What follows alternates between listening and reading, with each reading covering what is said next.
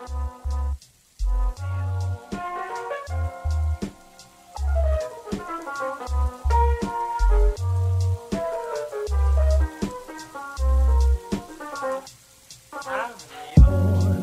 what's up, everybody? This week, I've got a really great conversation with Dr. Cassandra Alexopoulos about her work on media effects, especially related to infidelity. Afterwards, we'll be talking a little bit about the future of untenured tracks, so stick around if you're at all curious about that. This is episode 76 of Untenured Tracks.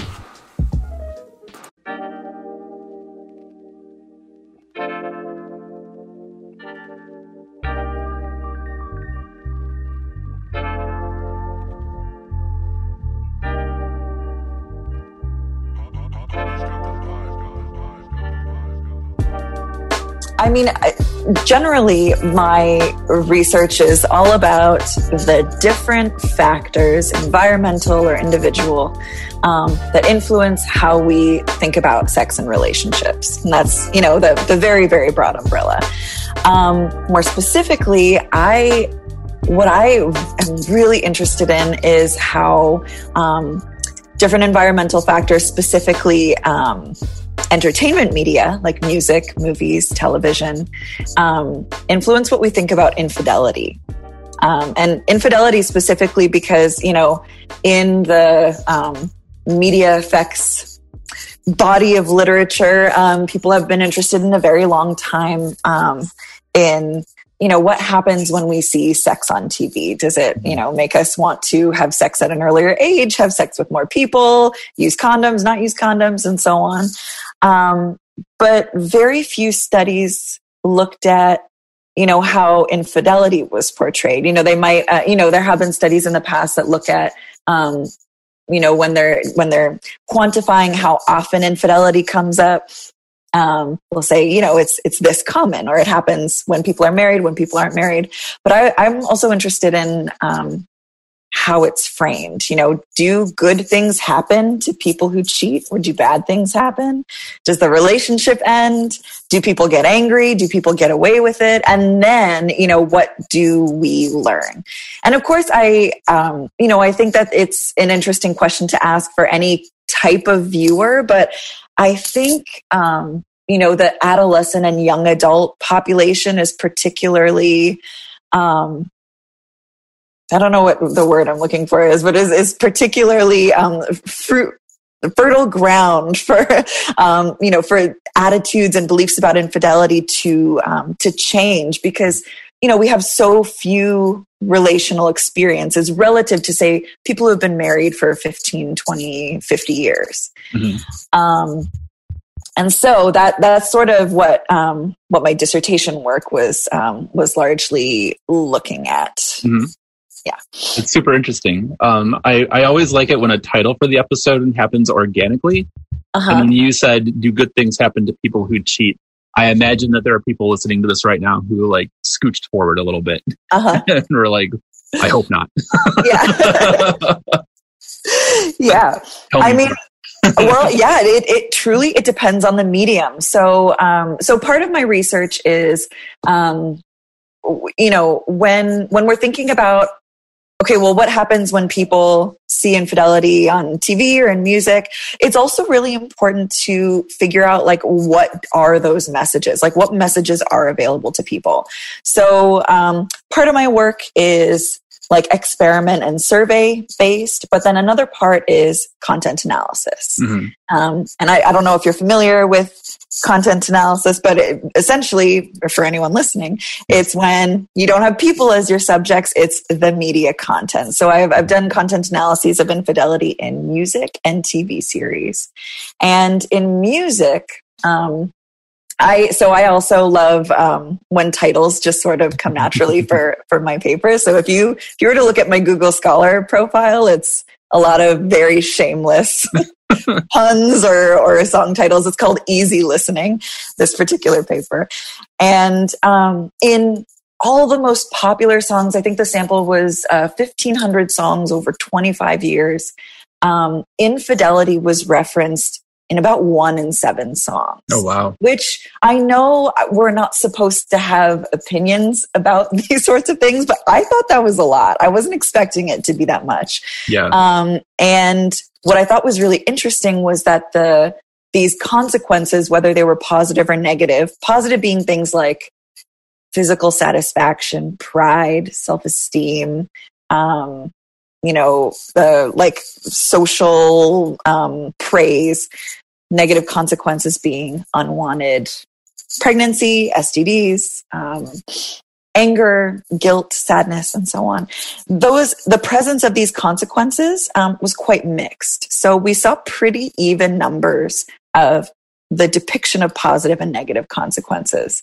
Despite that, though, that physical satisfaction reference was far and away the most commonly cited consequence. So if we're thinking about, say, pop or hip hop songs, what that looked like was a lot of like, damn girl, you feel so good.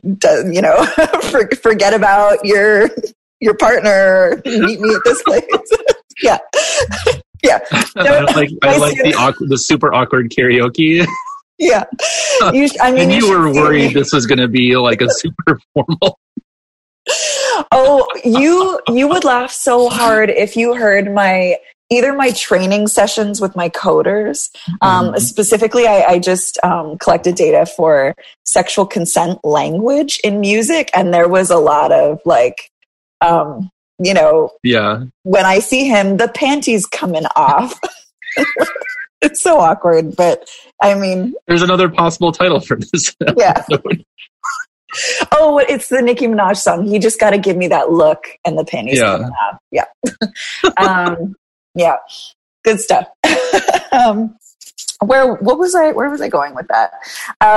So physical satisfaction, super common, which, I mean, when you think about things from a media effects perspective, it's like, this message that we're hearing again pretty often that cheating, sure, it could come with these negative consequences, but it feels really good. Yeah. And so what does that mean for people who, again, are still kind of navigating this very, what I think is a very complicated, complex relational experience. It's very rare that people have hard and fast rules about how to respond or how to conduct themselves when they maybe develop feelings for someone outside of their committed relationship. Yeah. So I'm curious about the TV side of it too, but you had mentioned that we're not supposed to have opinions about our stuff. You're allowed to have opinions about your Thank you. I should say I know I'm allowed to. It's just I remember writing in the paper that was a high number of references to infidelity, and reviewers were like, you can't say that. You don't know. So I know. Eye roll. Yeah. The eye roll does not make it onto the audio version of the podcast. Yeah, that's a ridiculous thing to say. But what was it like on the TV side of stuff? On TV, it was even more common. So we found it in about 1/3 of our sample. And honestly, that's a conservative estimate, because what we did was we got the most viewed TV series over a year. I think the data were collected in like 2019 or 2020. And from each series, we randomly selected one episode.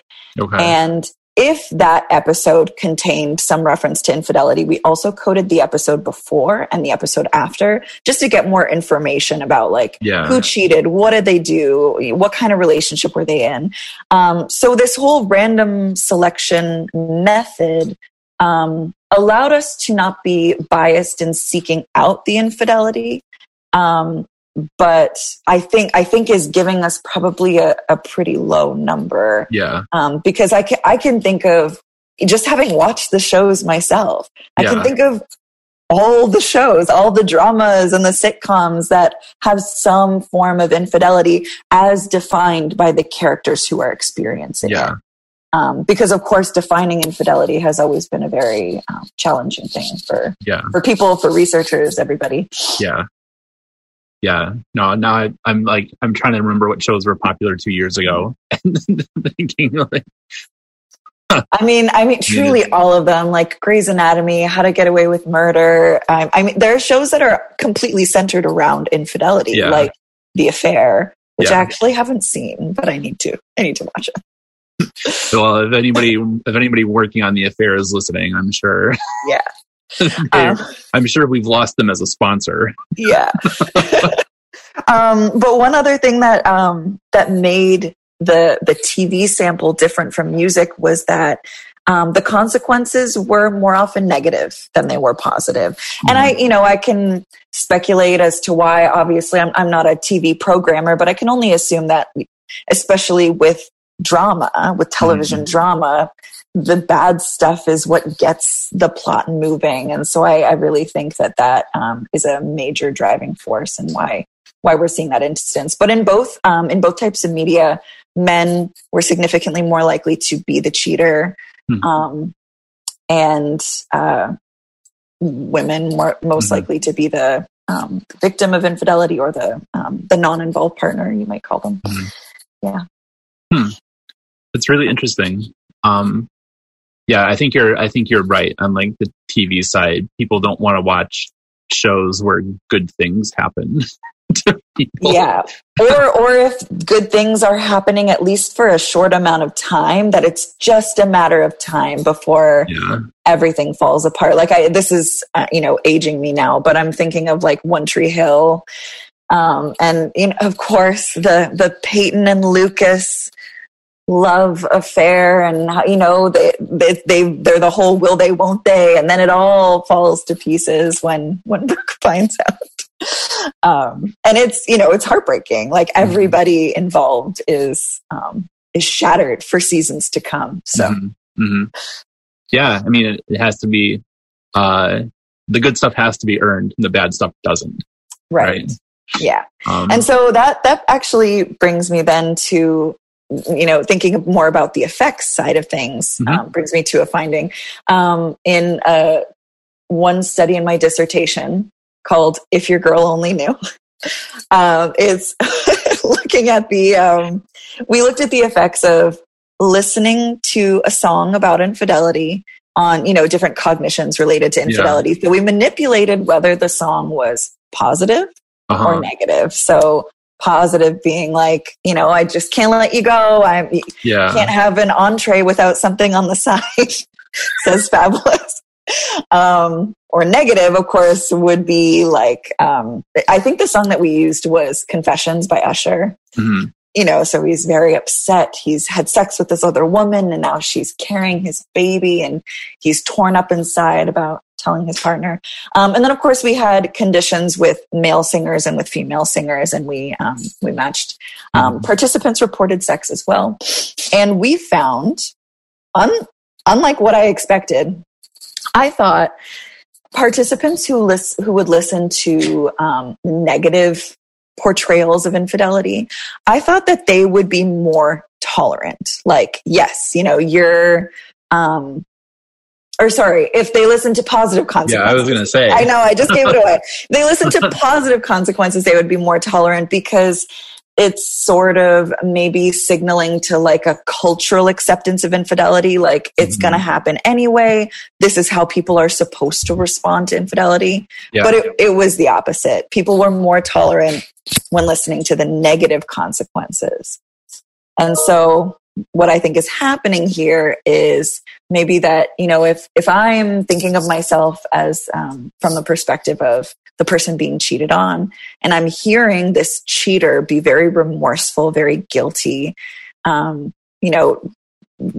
like dragging themselves through the mud, then maybe, I'm sort of feeling like, okay, yeah, good. You feel bad. And that makes me more accepting of what you did, because research has shown that we are more forgiving of infidelity when the cheater A comes clean, and B, when they express remorse for what they've done. And so I don't know. That's the best explanation that I could come up with. Yeah. So is that among young people who are listening to it? Like, yeah, these were college undergraduates in the US and in the UK as well. Huh. That's interesting. So college students listening to songs where infidelity there's remorse for it, makes them more accepting of it. Yeah. So when I say accepting or tolerant, the items were like, I would be hurt if my partner cheated on me. I would end the relationship if my partner cheated on me. And by cheated, we listed out like a number of different behaviors as well. Then we also brought in attachment orientation as this moderating variable. So we found that insecure attachment is this interesting moderator. So people who heard the positive song, so yay, infidelity, super fun, you're going to have a great time, they exhibited greater intention to commit infidelity and a greater justification for infidelity, but only if they were avoidantly attached. Which kind of makes sense, right? Because avoidantly attached people are characteristically uncomfortable with intimacy and with intimate relationships. Takes a really long time to sort of break down those walls. They're very distrusting of other people. They feel like they can only rely on themselves. So it, potentially, they're more likely to be receptive to messages that, that express these like low levels of commitment. And people who are avoidantly attached, who are, who have a tendency to score lower in closeness and commitment with their partners, if those are the factors that prevent us from committing infidelity, then, when those things aren't there, then it's just easier for those messages to resonate. That's so interesting though, because I don't know, college students are so fascinating, and trying to come up with an explanation of why that would be. I'm struggling. That's really interesting. Do you plan on trying to follow that up at all?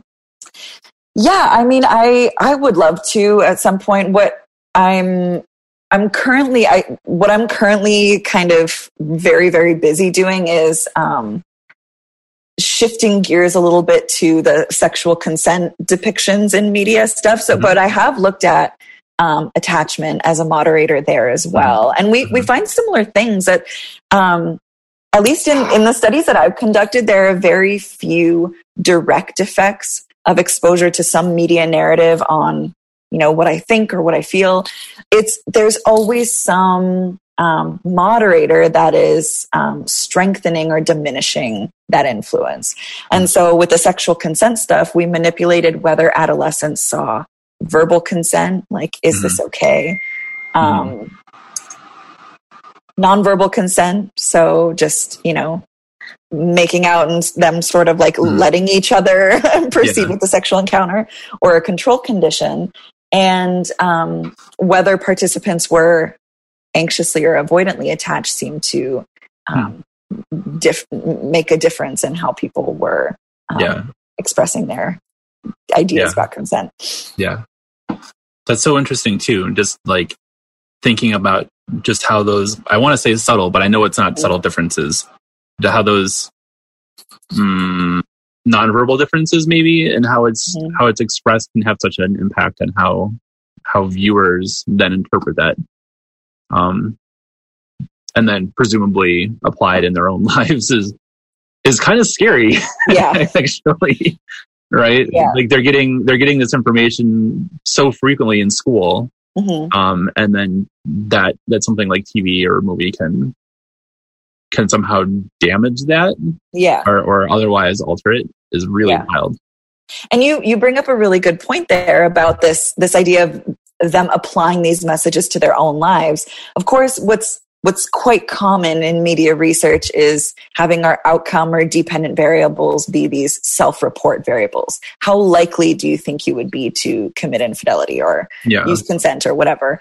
But I think behavioral measures would be a really, really great follow-up to these studies. So I have been, at least for the last few years, thinking about how I can measure infidelity, even if it's just indirect. Like, for instance, I might not be able to follow participants for the next year and ask them every day, hey, did you cheat on your partner? Hey, did you cheat on your partner? But maybe it's some sort of proxy measure. Like, for instance, if we get participants set up in like a fake dating app environment, and we measure things like how quickly they're swiping through profiles, or how much time they're spending on profiles, which if we use like eye tracking software to see like what bits of information they're focusing on as sort of an indirect measure of like selectivity, propensity to, I don't know, to pay attention to like relational cues as opposed to just physical attractiveness and things like that, that could in some, roundabout way be related to infidelity, even if it's not, did you cheat on your partner? Yeah. Yeah. You definitely don't have to ask every day. Yeah. That'd be rough. But you could do like a 1-year follow-up and just kind of, I don't know, just put it out there. Yeah. Absolutely. Because certainly you would get some folks that way. Yeah. But then if you're trying to get at some of the nuances in it, I wonder if a survey would even work. Yeah.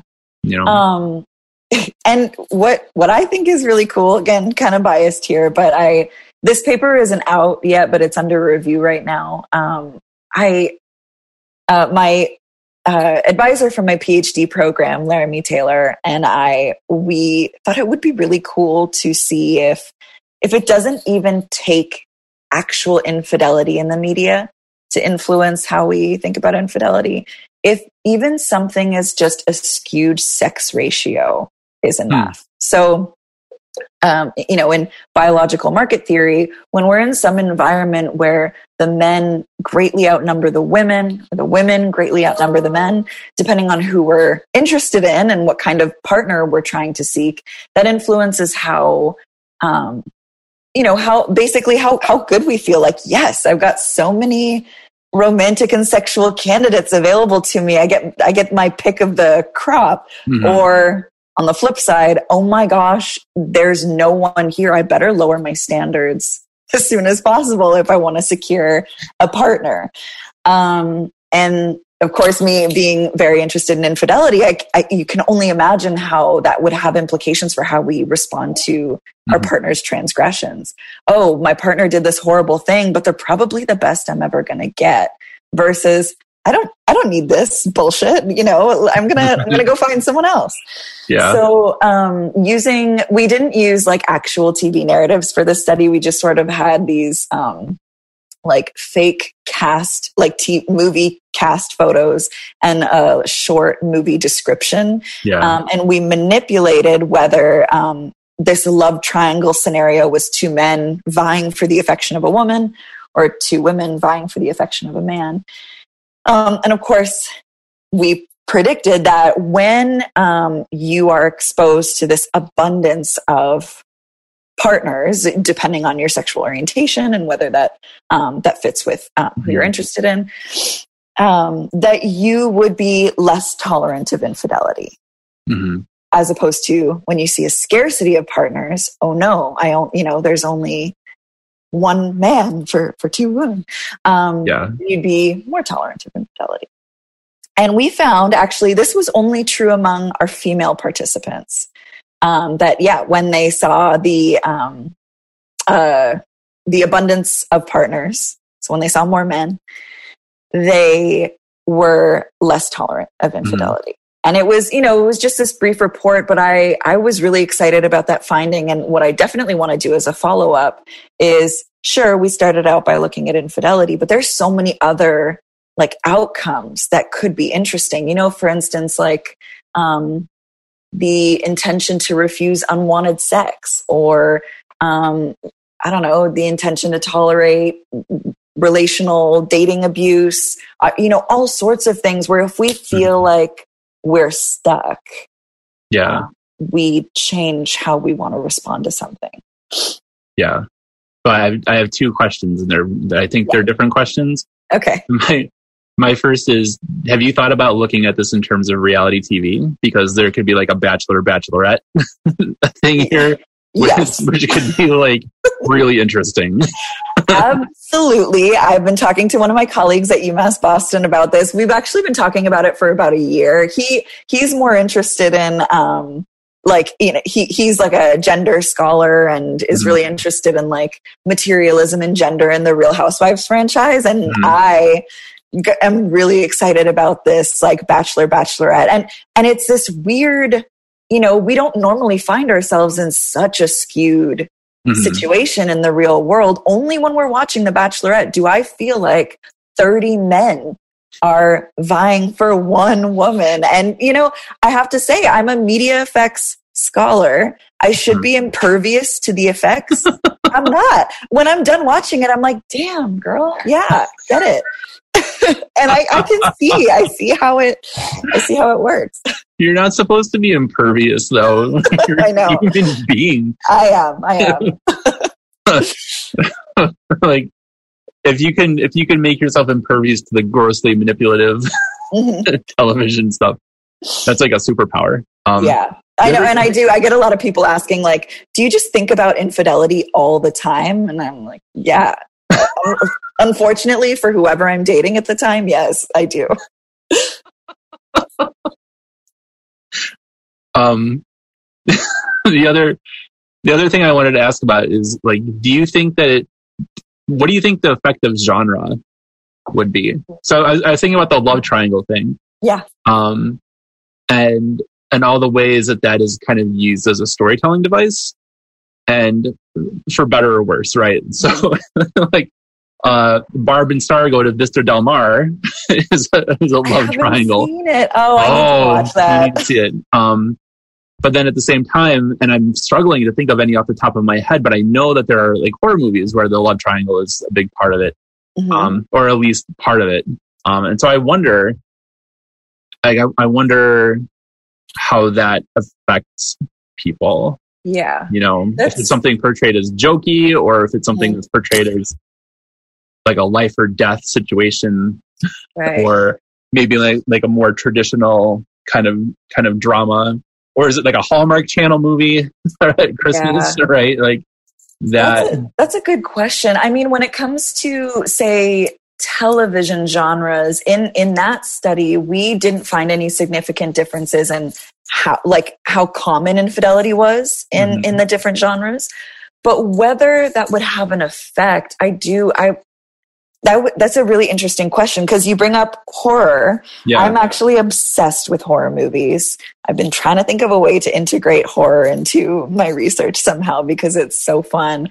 But there's this whole idea that when we are reminded of our humanity, of our, that we're going to die one day, we behave in different ways. Like we become more, I think, our political beliefs become stronger, and we tend to be more likely to try to develop relationships, or like cling to or develop intimate relationships.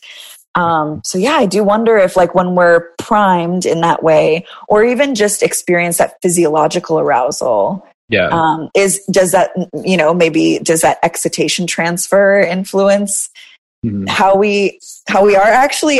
But with horror, you have all the types of arousal happening usually. So yeah, that'd be really interesting. Even just like pop stuff, right? Like Twilight, or was like centered on this love triangle. That encouraged like fan participation in the love triangle. Yeah. Right? I wonder, I don't know. Like, I'm not a media effects person. I am a horror writer, but not a media effects person. Oh, cool. Or even just like, I finally got around to watching Get Out last night, which has its own like, not love triangle, but there's like jealousy issues kind of at the core of it, as one of the driving subplots. That I thought was really interesting. Yeah. And the payoff for that was I thought really smart. I mean, so much of that movie is brilliant, but oh yeah, so good. Such an enjoyable movie. So I should say, actually, just about 20 minutes ago, I saw something on Twitter. We use this term love triangle, but someone posted on Twitter that like, in order for it to be a true love triangle, at least one of the characters needs to be queer. And so, they didn't come up with a new name for it, but maybe we could call it like a love circumflex or something like that. Or, I am so far removed from the geometry that I am useless here. Yeah, no, point well taken. Yeah, but I still use it too. I don't know what else to call it. Yeah, no, and there's a writing prompt in there somewhere for folks. Yeah. So I imagine that bringing your research into the classroom has been a pretty interesting experience for you. Yeah, it's fun. I love it.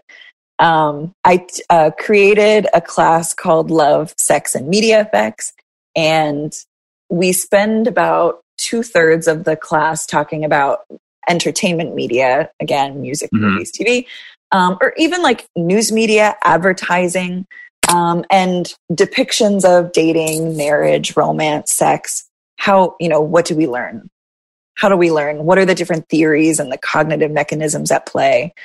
And it's a lot of fun. And during that time, we think about, for instance, media realism and how, when we engage with some sort of media narrative, it's not just, is this realistic or is it not? Truly, it might feel that way, but truly, there's so many different ways in which we can judge how realistic something is. For instance, when you watch The Bachelorette, okay, yeah, we all know life is not really like that. But there is this air of like, they are real people, right? They're not animated.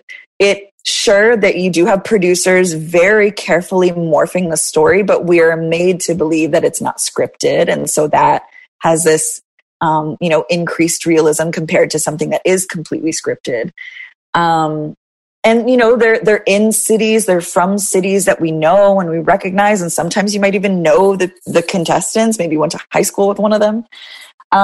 So what I do is I get my students as a short assignment to compare an episode of The Bachelor or Bachelorette with an episode of a scripted TV show called Unreal. Have you ever heard of it? Mm-mm.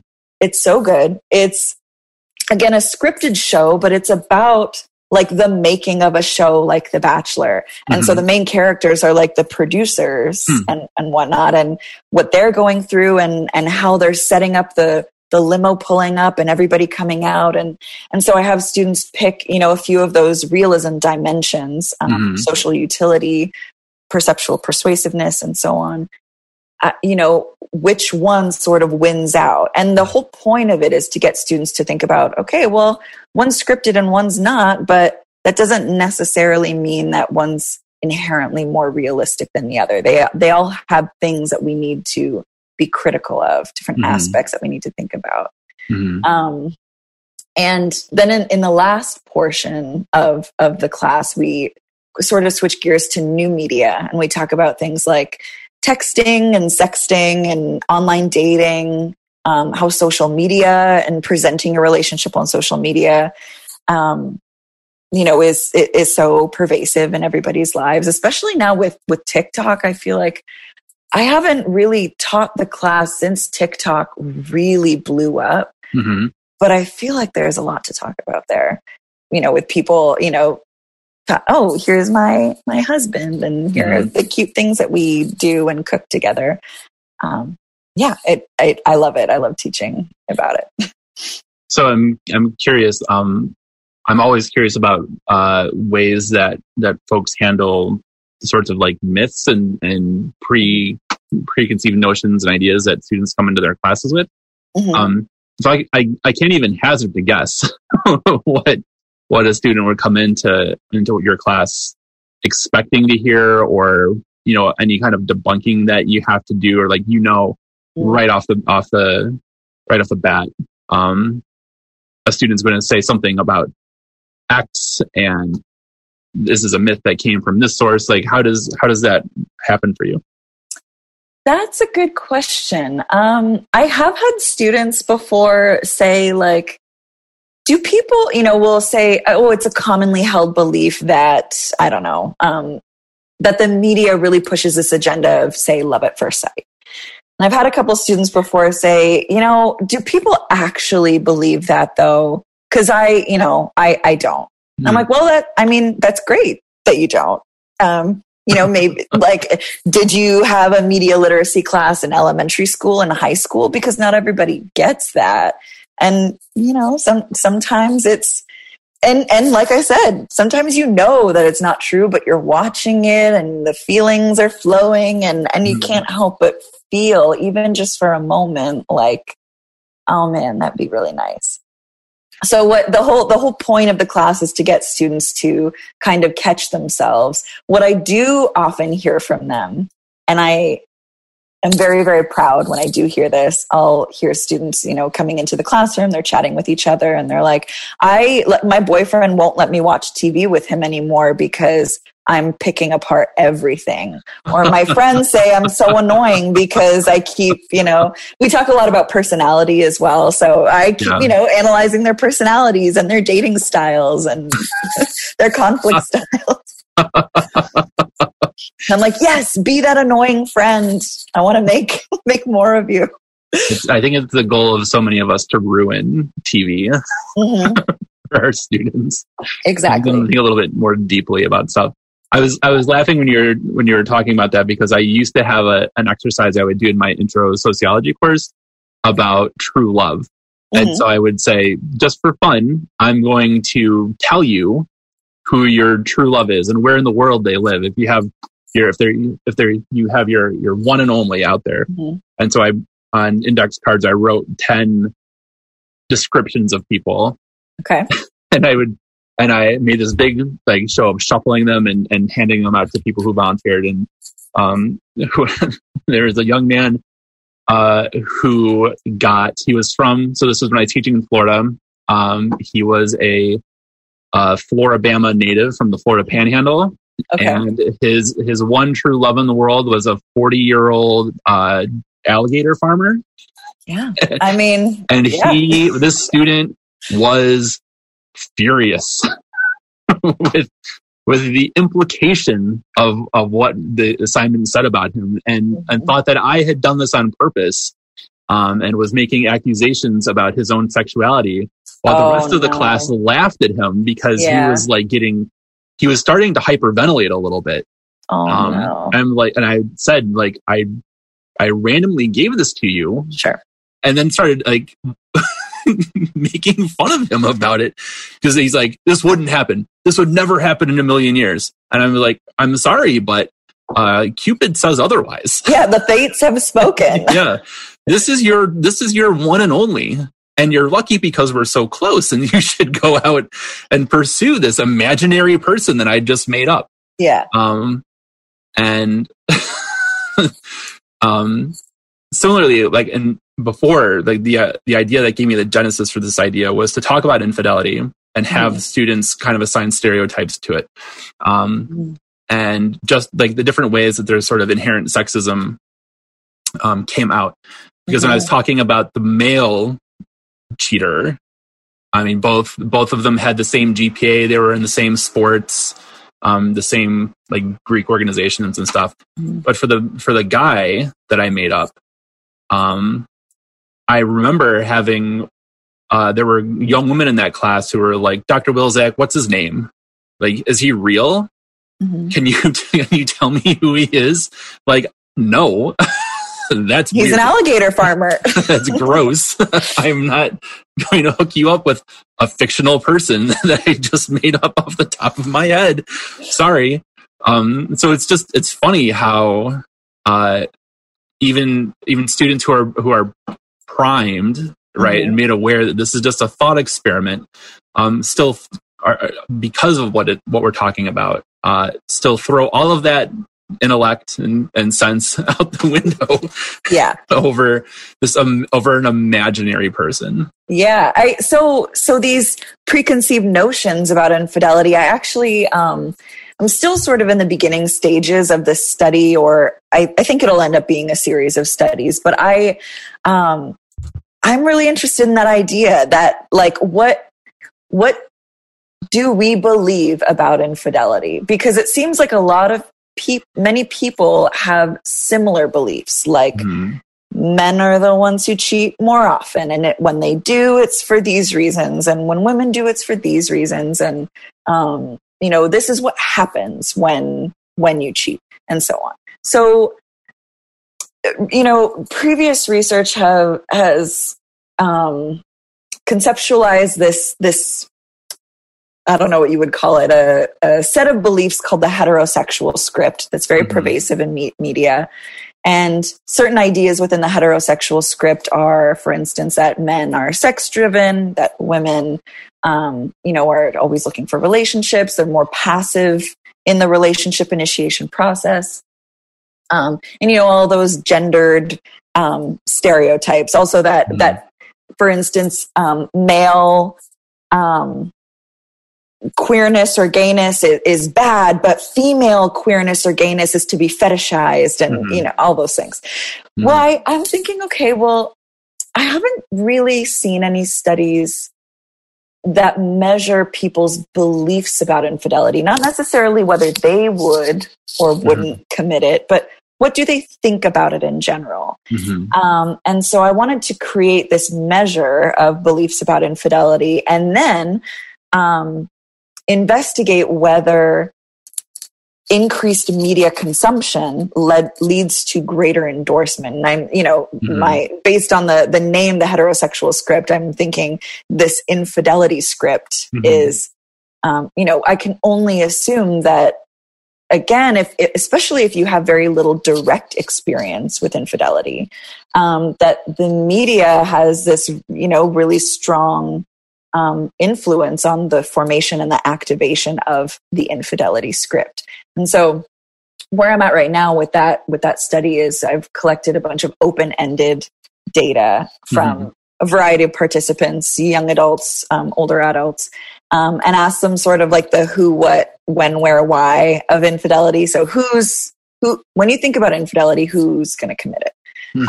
At what point in the relationship does it happen? And so on and so forth. And then, so I've gotten to the point of, quantifying those open-ended responses. And now I need to create the measure, validate the measure, and then we'll do the media stuff. But I'm excited. I hope some interesting stuff comes out of it. Yeah. I think there's so many like interesting directions that could go, right? Thinking about like the role of religion and the role of social class. I think those are the first two things that came to mind about people's preconceived ideas about it. And then what then does that do to their own lives? I think it'd be super, because then you're looking at almost like the feedback loop, right? Kinda. I think its own triangle, an effect triangle. No, exactly. I mean, that's the so what of all this stuff anyway. Like, okay, well, so what if I watch a TV show and I think a certain way after? Well, the so what is that if we can explain, even just have one small explanation for how we make these really big, impactful decisions about our relationships, and knowing how common infidelity is, I think it is quite important. It happens to so many people. I think it's worth thinking about and worth looking at if we can identify like why something happened. And I think it could have really important implications for, say, marriage and family therapy context as well, potentially. Yeah, definitely therapy. I was even thinking just like providing another angle on sort of understanding the I don't want to say new ways, but some of the changes in how gender identity works and the changes that have come about even in the last 5 years, right? With more and more people feeling comfortable talking about or identifying as non-binary or gender fluid. I think adding infidelity to this is like an interesting angle into a lot of into the lives of a lot of folks that at least the social sciences have overlooked forever. Yeah, absolutely. Cool. I also, so this might sound like a little bit of a sidetrack, but you had mentioned that you are doing research on dating apps as well, and so I wanted to give you an opportunity to mention that a little bit, because I know that's something that I think folks would want to hear about.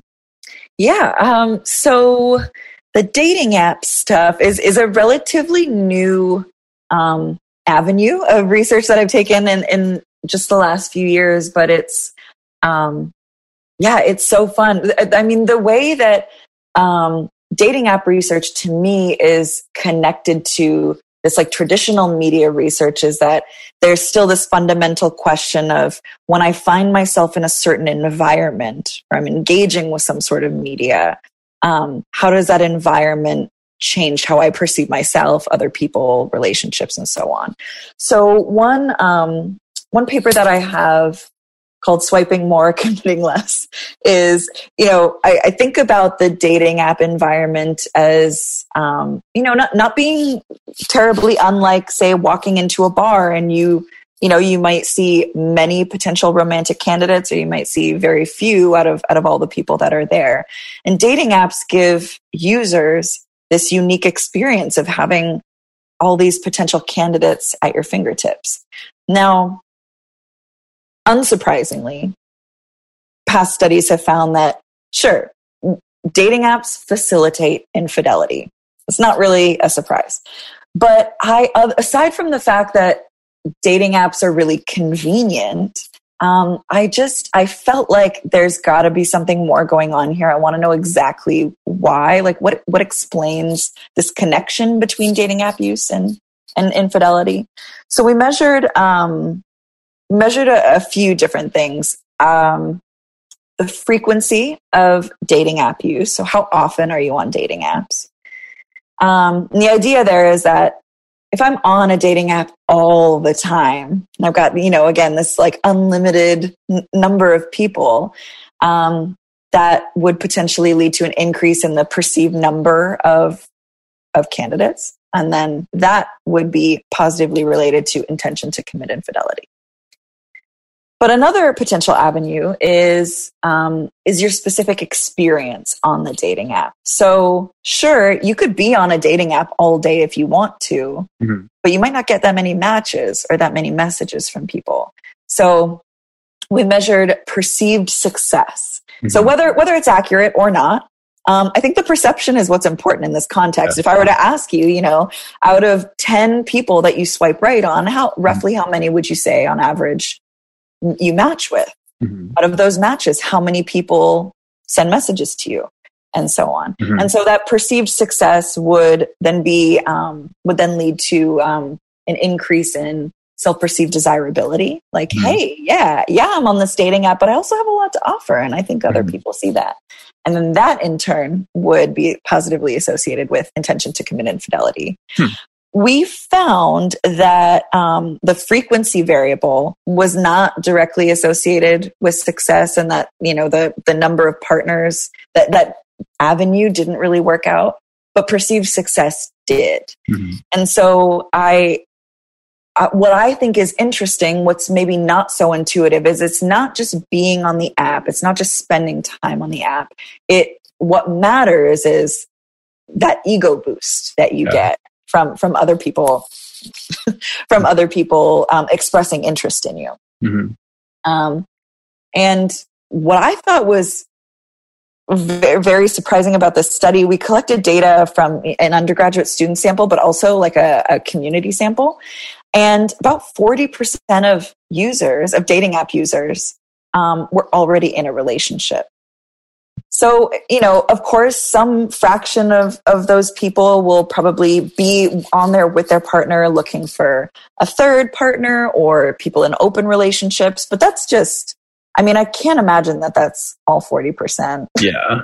And I learned my lesson. I didn't ask in that study whether they were in an open relationship or not. And now I know there are studies to do that. But 40% was a lot. So And again, you're allowed to say that's surprising, right? Yeah, it's a pretty high number. Yeah,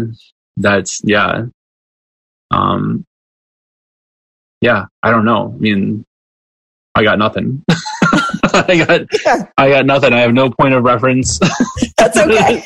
No worries. to come back to on that. No, that's really interesting. I mean, I was thinking about like the importance more and more, especially after the events of the last 2 years, right? And understanding how online behavior and online experiences translates into offline experiences and behavior, with a variety of stuff. And it's actually kind of surprising to me, at least on the criminology side, that folks have spent a long time kind of with their torches and pitchforks out for video games. But then when I ask students about social media use, it's like, oh, well, social media is like inherently a good thing. and why I think about it critically. But a video game that came out 15 years ago, that's putting you on the path to hell, clearly. Yeah. And so like I worry sometimes about like the lack of critical, I don't know, discussions about internet usage, and like how addictive it is, and how like destructive those addictions can end up being. Yeah. But then, you know, thinking about it from the infidelity angle, like that's just, I think, one part of it, right? That the perception that I'm very popular online is now going to change how I behave in offline relationships is pretty wild. Yeah. I mean, no small number of participants in these studies is on a dating app specifically for the purpose of getting an ego boost. Mm-hmm. Like there's a good number of people who they might not be looking for a relationship or even like a sexual encounter. They are just there to sort of test the waters, get a sense of their own mate value, which, you know, if they are already in a relationship, they probably are, you know, they might not indicate that they want to commit infidelity, but they're probably not that far from getting to that point. If they're reaching that point of like, okay, you know, I just want to see what's out there. Yeah. And so, what I really love about this dating app stuff is in the classroom. So in that last part of the Love, Sex, and Media Effects class, when we talk about dating apps and all these different mediated forms of communication, I get my students to do a case study assignment where I provide them with, I think, 5 or 6 made up cases, but about real dating apps. Mm-hmm. And they can pick, 2 or 3 of them to use research and theory to answer this question. So for instance, this is what the deal is with this dating app, this real dating app that you know. Mm-hmm. And they're finding that their users are making a profile, they're swiping through profiles, so they're engaging with the app a lot, but they're letting a lot of matches expire, or they're not returning messages. Come up with an explanation as to why people might do this. And I love getting students to think about whether they use dating apps or not. Mm-hmm. A lot of them do, though. Getting them to think about, like, I don't know, to come up with these predictions for behavior that's not just, made up, but okay, well, here's what we know. Here's what previous studies have found. Mm-hmm. And I have something to offer a real world industry problem. Mm-hmm. And I think they love to feel like, they get to put their professional cap on and provide advice to people. It's very cool. In my experience, in my 19 years experience, that's so much fun. So Cassandra, I've taken up a lot of your time, but I have one more question to ask you before I let you go. So one of the things that I'm trying to work into the show, at least for folks who are doing work in the research world, is what do they want the public to take away from their work? So if somebody has stumbled onto this based on whatever really catchy title we end up giving it, And they've made it through an hour almost of your work. What do you want the takeaway to be? Okay. I think the theme that really threads through every study, pretty much every study I've ever done, is that it's very rarely just A is associated with B equation, or A affects B. There's always this, we come to the table, we approach media and relationships, information about relationships with, our own set of biases and personality traits. And we might have been cheated on in the past. We might have cheated in the past.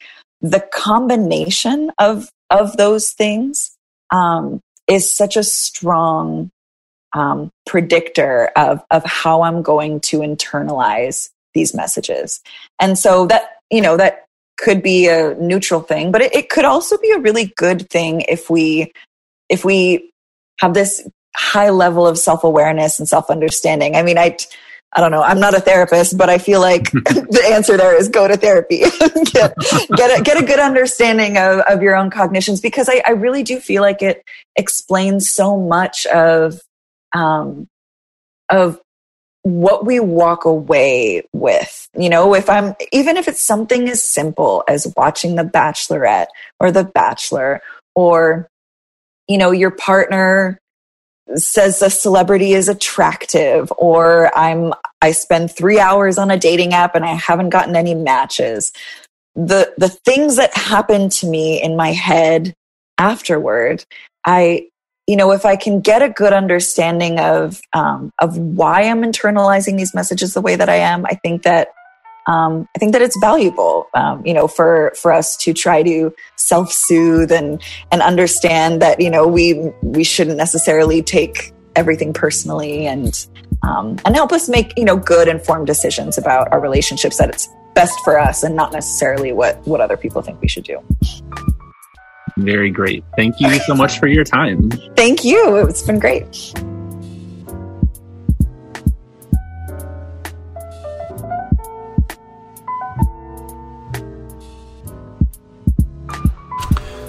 Thanks everybody for listening. So, as promised, just a quick note on what's coming in the future of Untenured Tracks.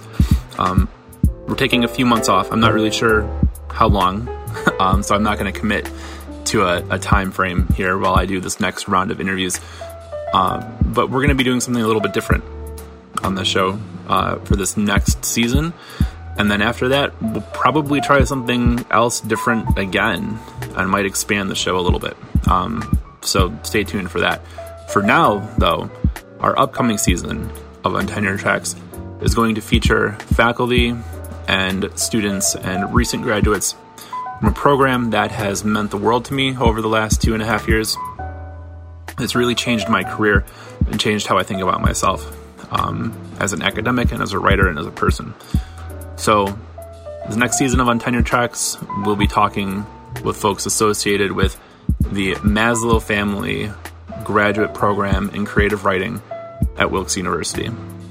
So we'll be talking to a few poets, some folks doing creative nonfiction, hopefully a few screenwriters, and I'm just really excited to get to share with you the brilliance of the folks associated with this program, and some of the wonderful things that they're creating and the art that they're creating. And if I can show you all just a fraction of how incredible this program is and everybody involved in it is, then I think I've done a good job.